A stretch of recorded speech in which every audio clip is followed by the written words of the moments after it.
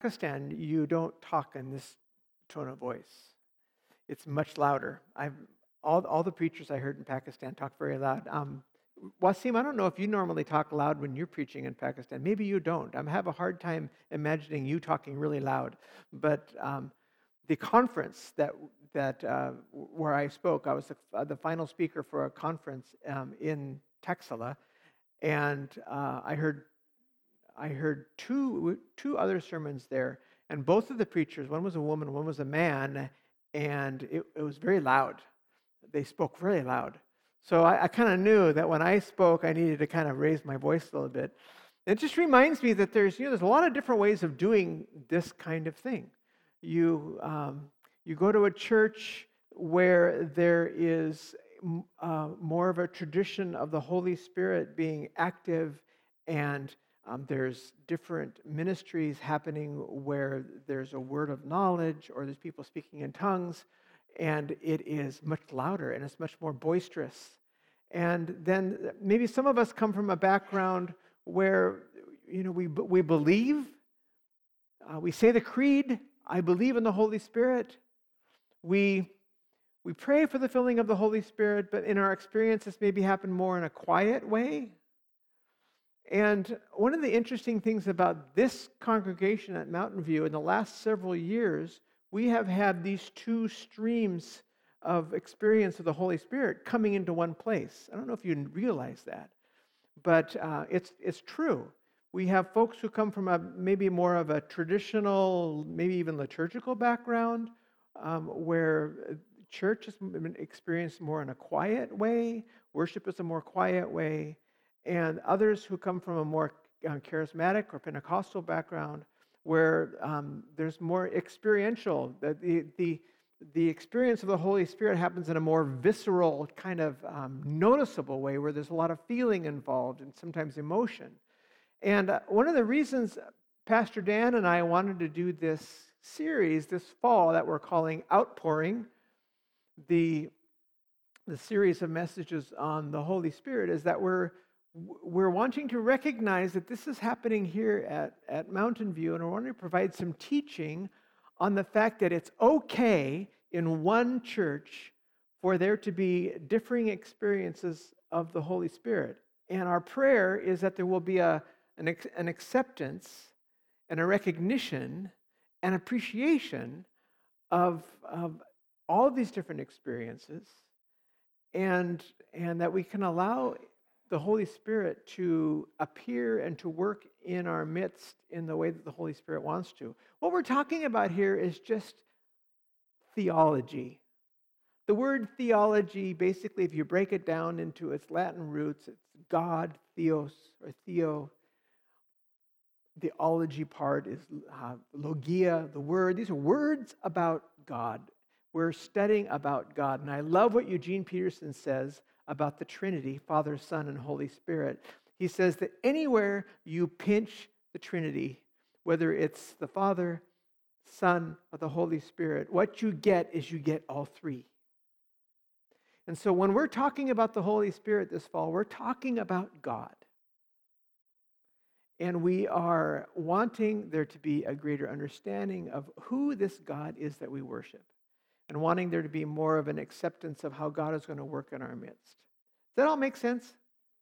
So this is what we're doing. And this morning we're going to be turning to an amazing couple of passages. Now the passage that's listed in your bulletin is Isaiah 42. And this is one of the things about what the Holy Spirit does. Sometimes the plan gets changed at the last minute. So we're not going to be looking at Isaiah 42. It's going to be Isaiah 50. So that's the first place we're going to turn this morning. Isaiah chapter 50. I had in mind what I wanted to do, and kind of later in the week, God said, no, I think you need to do this. So we're looking at Isaiah 50, but then we're going to go as planned to Luke chapter 2. So first, Isaiah 50, verse 4 will be our first reading.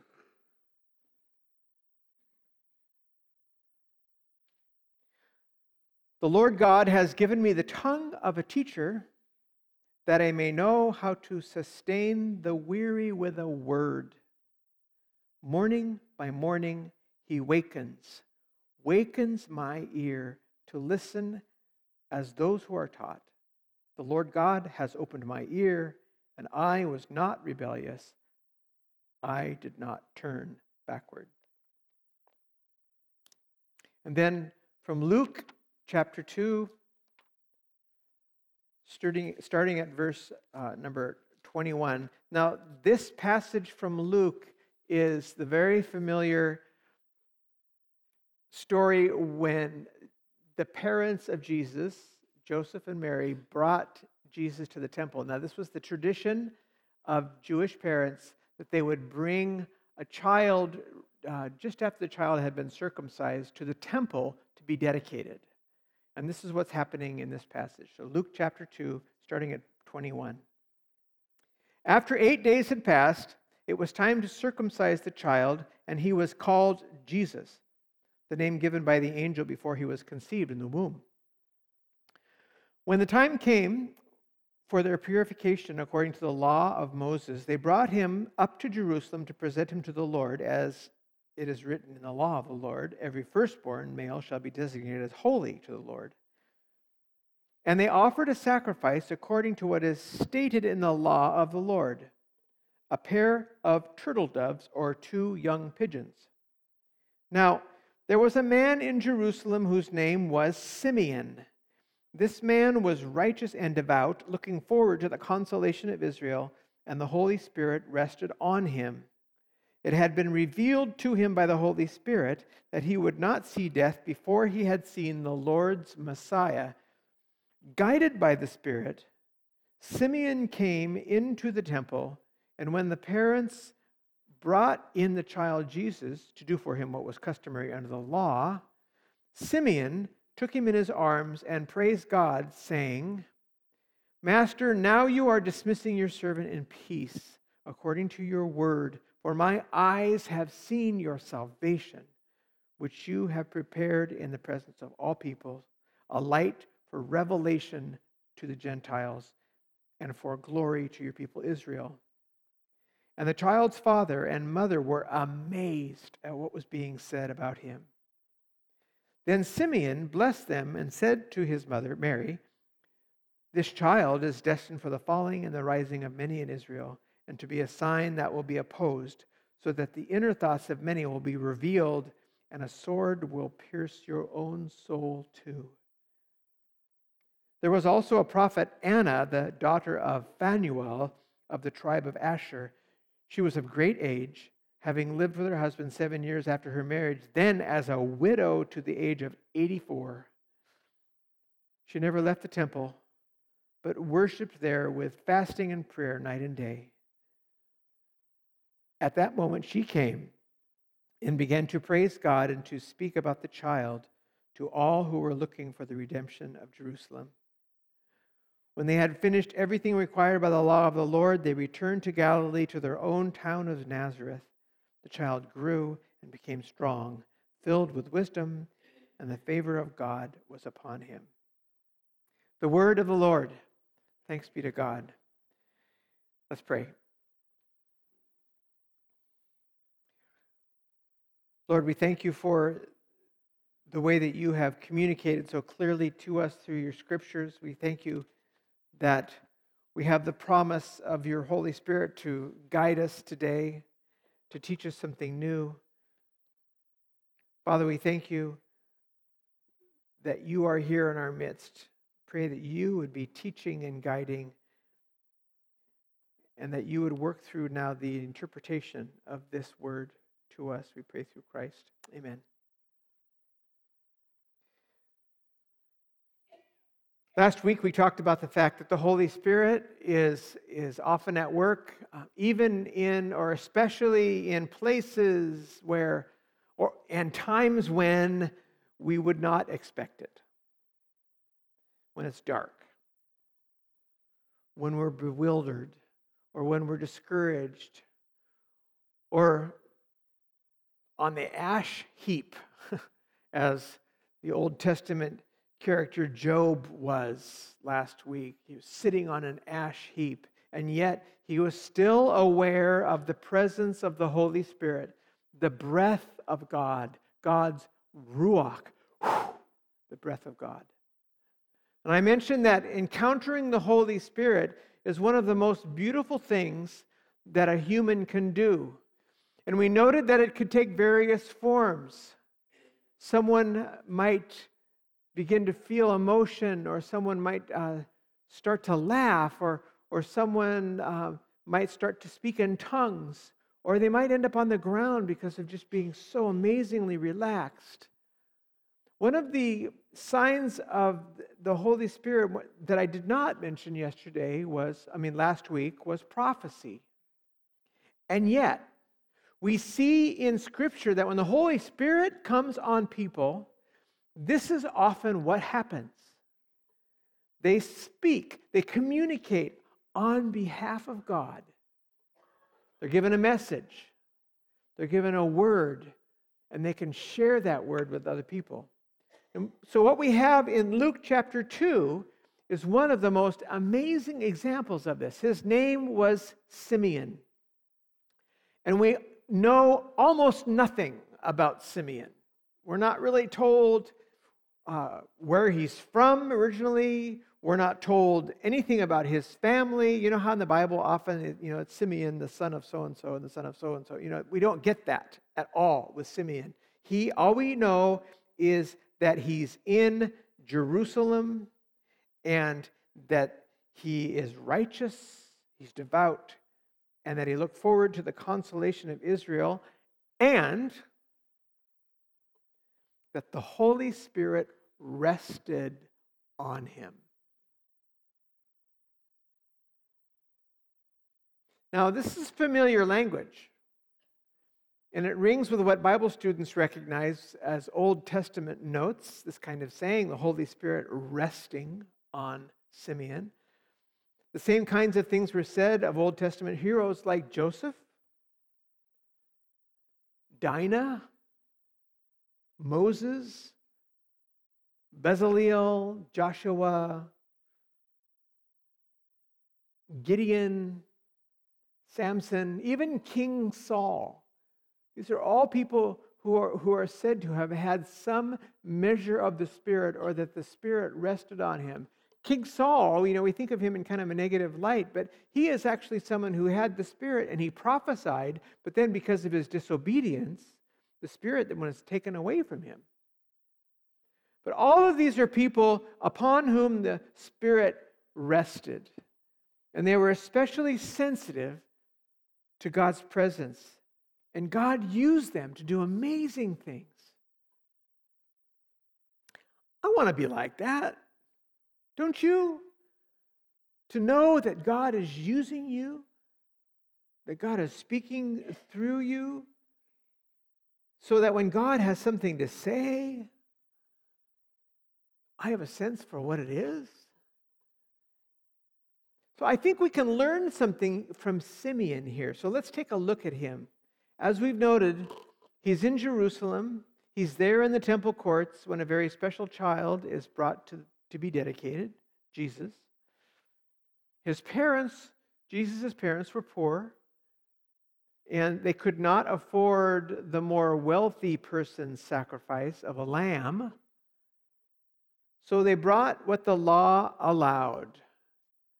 If you were poor and you couldn't afford a lamb, you could bring birds. I think Rachel just stepped out because she knew what was coming. Rachel really does not like birds. But you could, if you didn't have very much money, you could bring 2 doves or 2 pigeons to be given as a sacrifice for this purification rite of dedication for a child. So this was not an event really that was garnering anyone's attention, because there wasn't a big sacrifice, no lamb or anything like that. It's just a poor couple with their birds and their baby. Except that there's a couple of senior citizens there who are especially attuned to what's really going on that day at a much deeper level, because basically the Holy Spirit was resting on them. Simeon is there, and he sees this young couple walk by with their 2 birds and their baby. and he somehow gets their attention, and he begins to say things to them that Luke tells us were amazing to Joseph and Mary.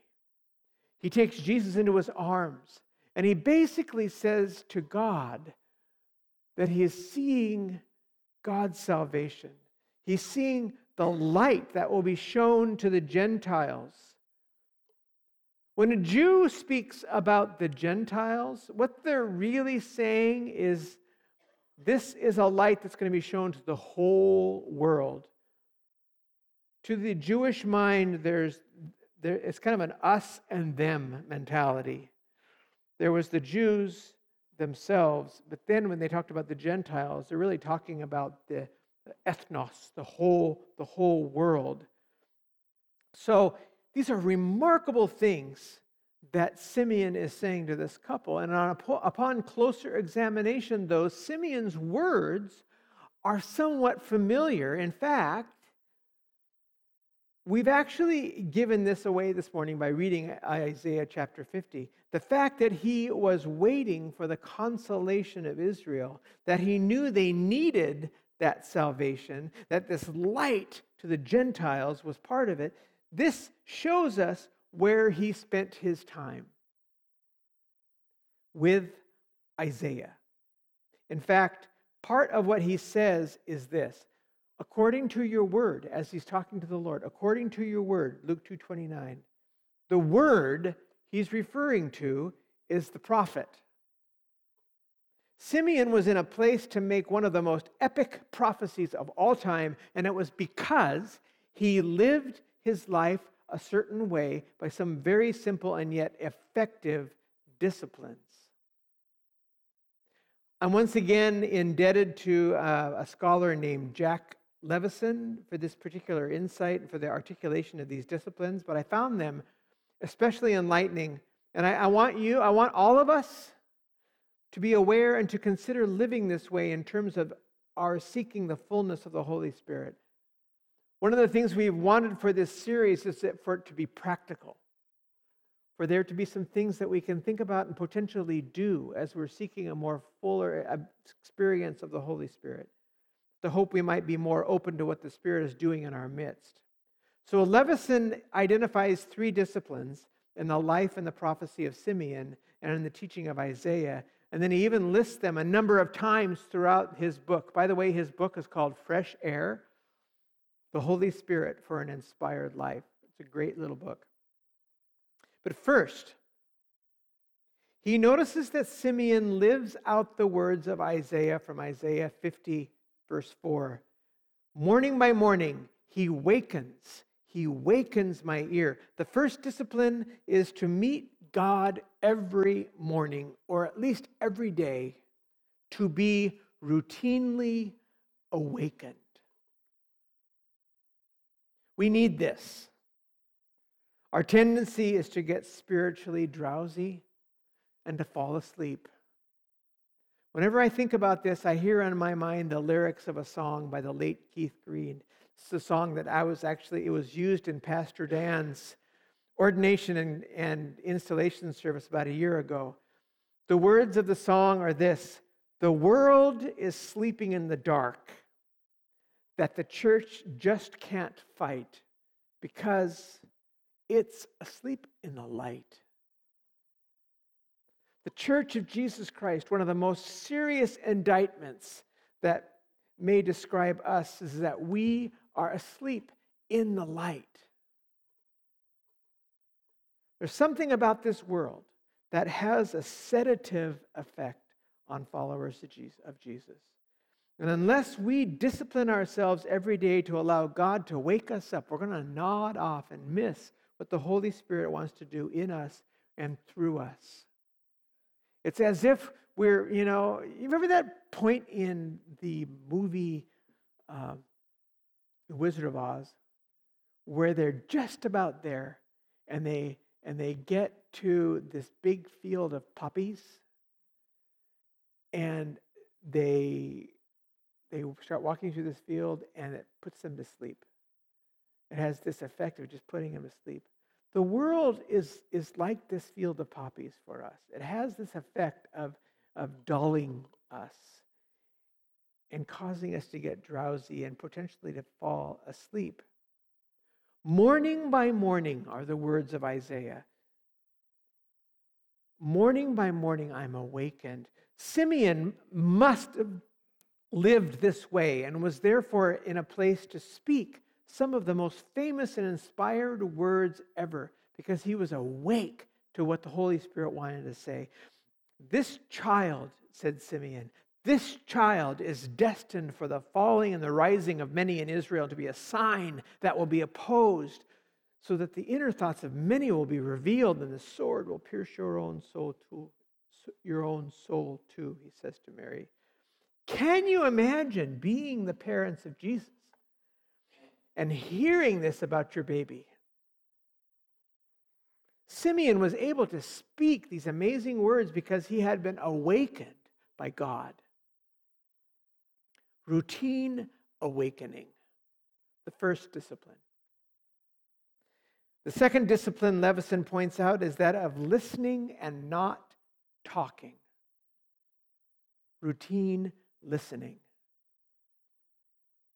Tom, I loved your time with children this morning. This is just absolutely, we're on the same page here. This kind of listening that's mentioned here in Isaiah 50 is eager listening. It's edge of your seat, committed, devoted listening. Again, from Isaiah 50, to listen as those who are taught.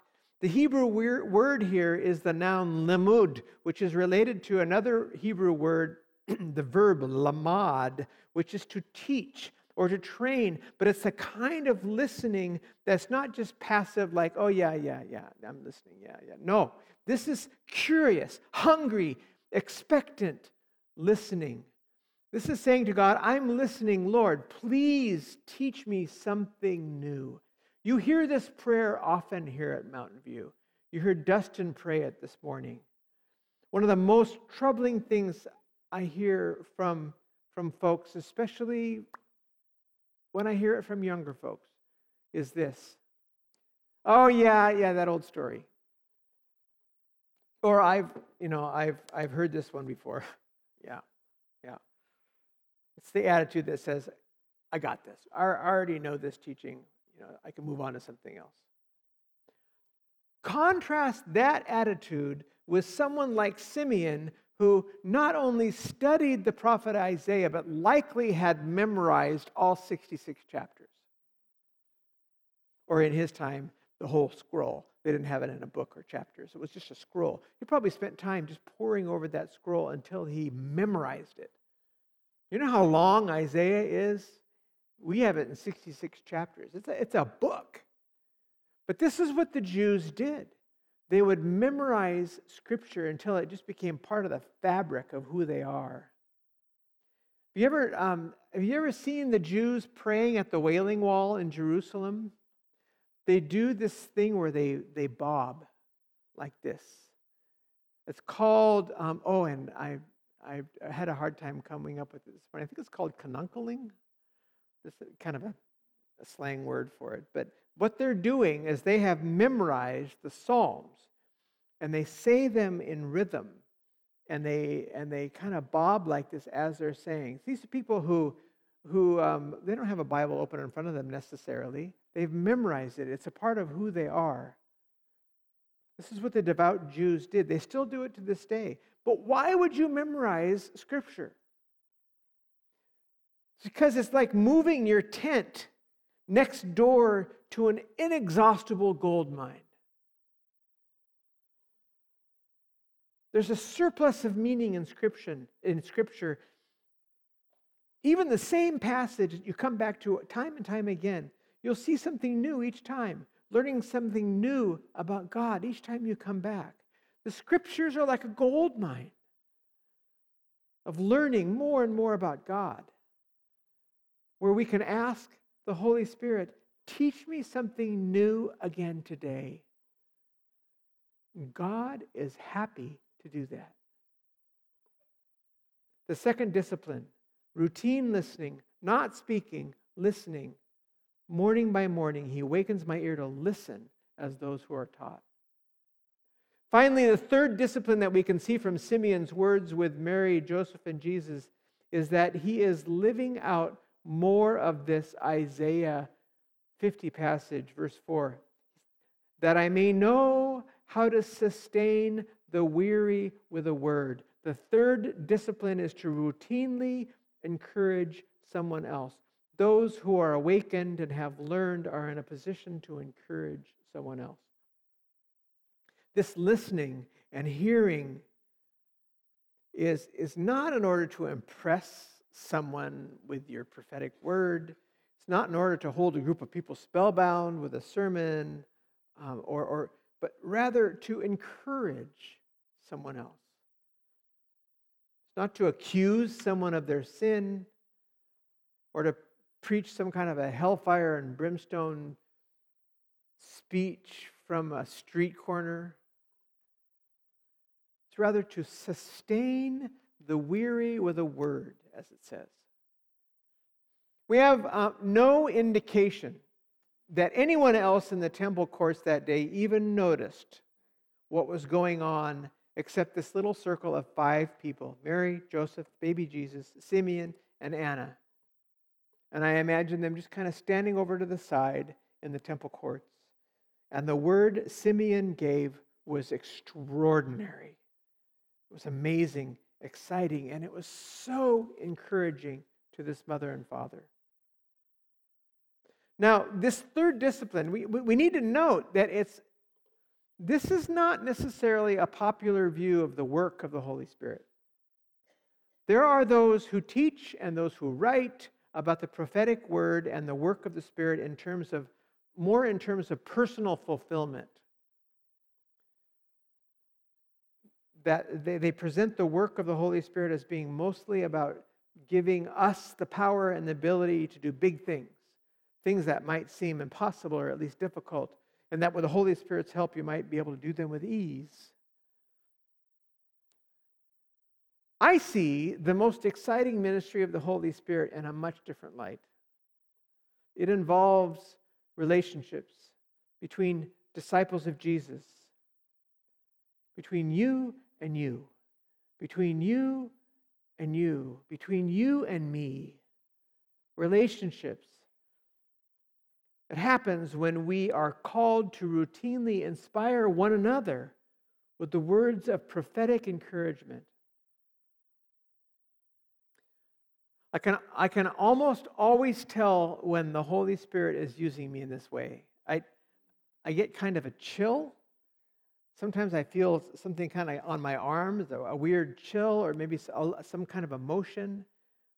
But it's when I know my words are being used by the Holy Spirit to sustain the weary. We need this. Don't we need this? Life gets difficult sometimes. One of the ways we get through it is when someone speaks the words of inspiration in our lives, as the Holy Spirit gives this gift. It may be prophetic, but not necessarily in the sense of telling the future. It's one of the misunderstandings, I think, about the prophetic word and what the Holy Spirit is wanting to do. This is not the same thing as fortune telling. A prophetic word can often be interpreting the present. It can often be, and often is in the Old Testament, the prophets would interpret the past. They would talk about history. They would talk about what's going on right now. Yes, sometimes they would talk about what's going to happen in the future, but it's often sustaining someone with a prophetic word for right now. I love the way that face-to-face, these services that we have once a month, where John Fuller talks to us about, does anybody have a word? He encourages us to be quiet, encourages us to think about what God has been saying to us, and then to share it with the whole group. Because this is how the Holy Spirit is working in our midst. More of us can be involved in the prophetic ministry than we might imagine. Because it involves giving an encouraging word to someone else. Try this sometime, soon. Ask God to give you a word for someone in your life. Try to be awake to His presence. Try to listen while you study His Word. A lot of this is about being in God's Word. And listen for what God is saying to you. To be vigilant to what He might say to you. Because based on that, the Holy Spirit is going to provide life for someone else, vitality. And then look for an opportunity to share that word with someone. And then would you come and tell me about it? If it happens and when it happens? Because such a thing would be hugely encouraging to me as well. In the name of the Father, and of the Son, the Holy Spirit. Let's pray.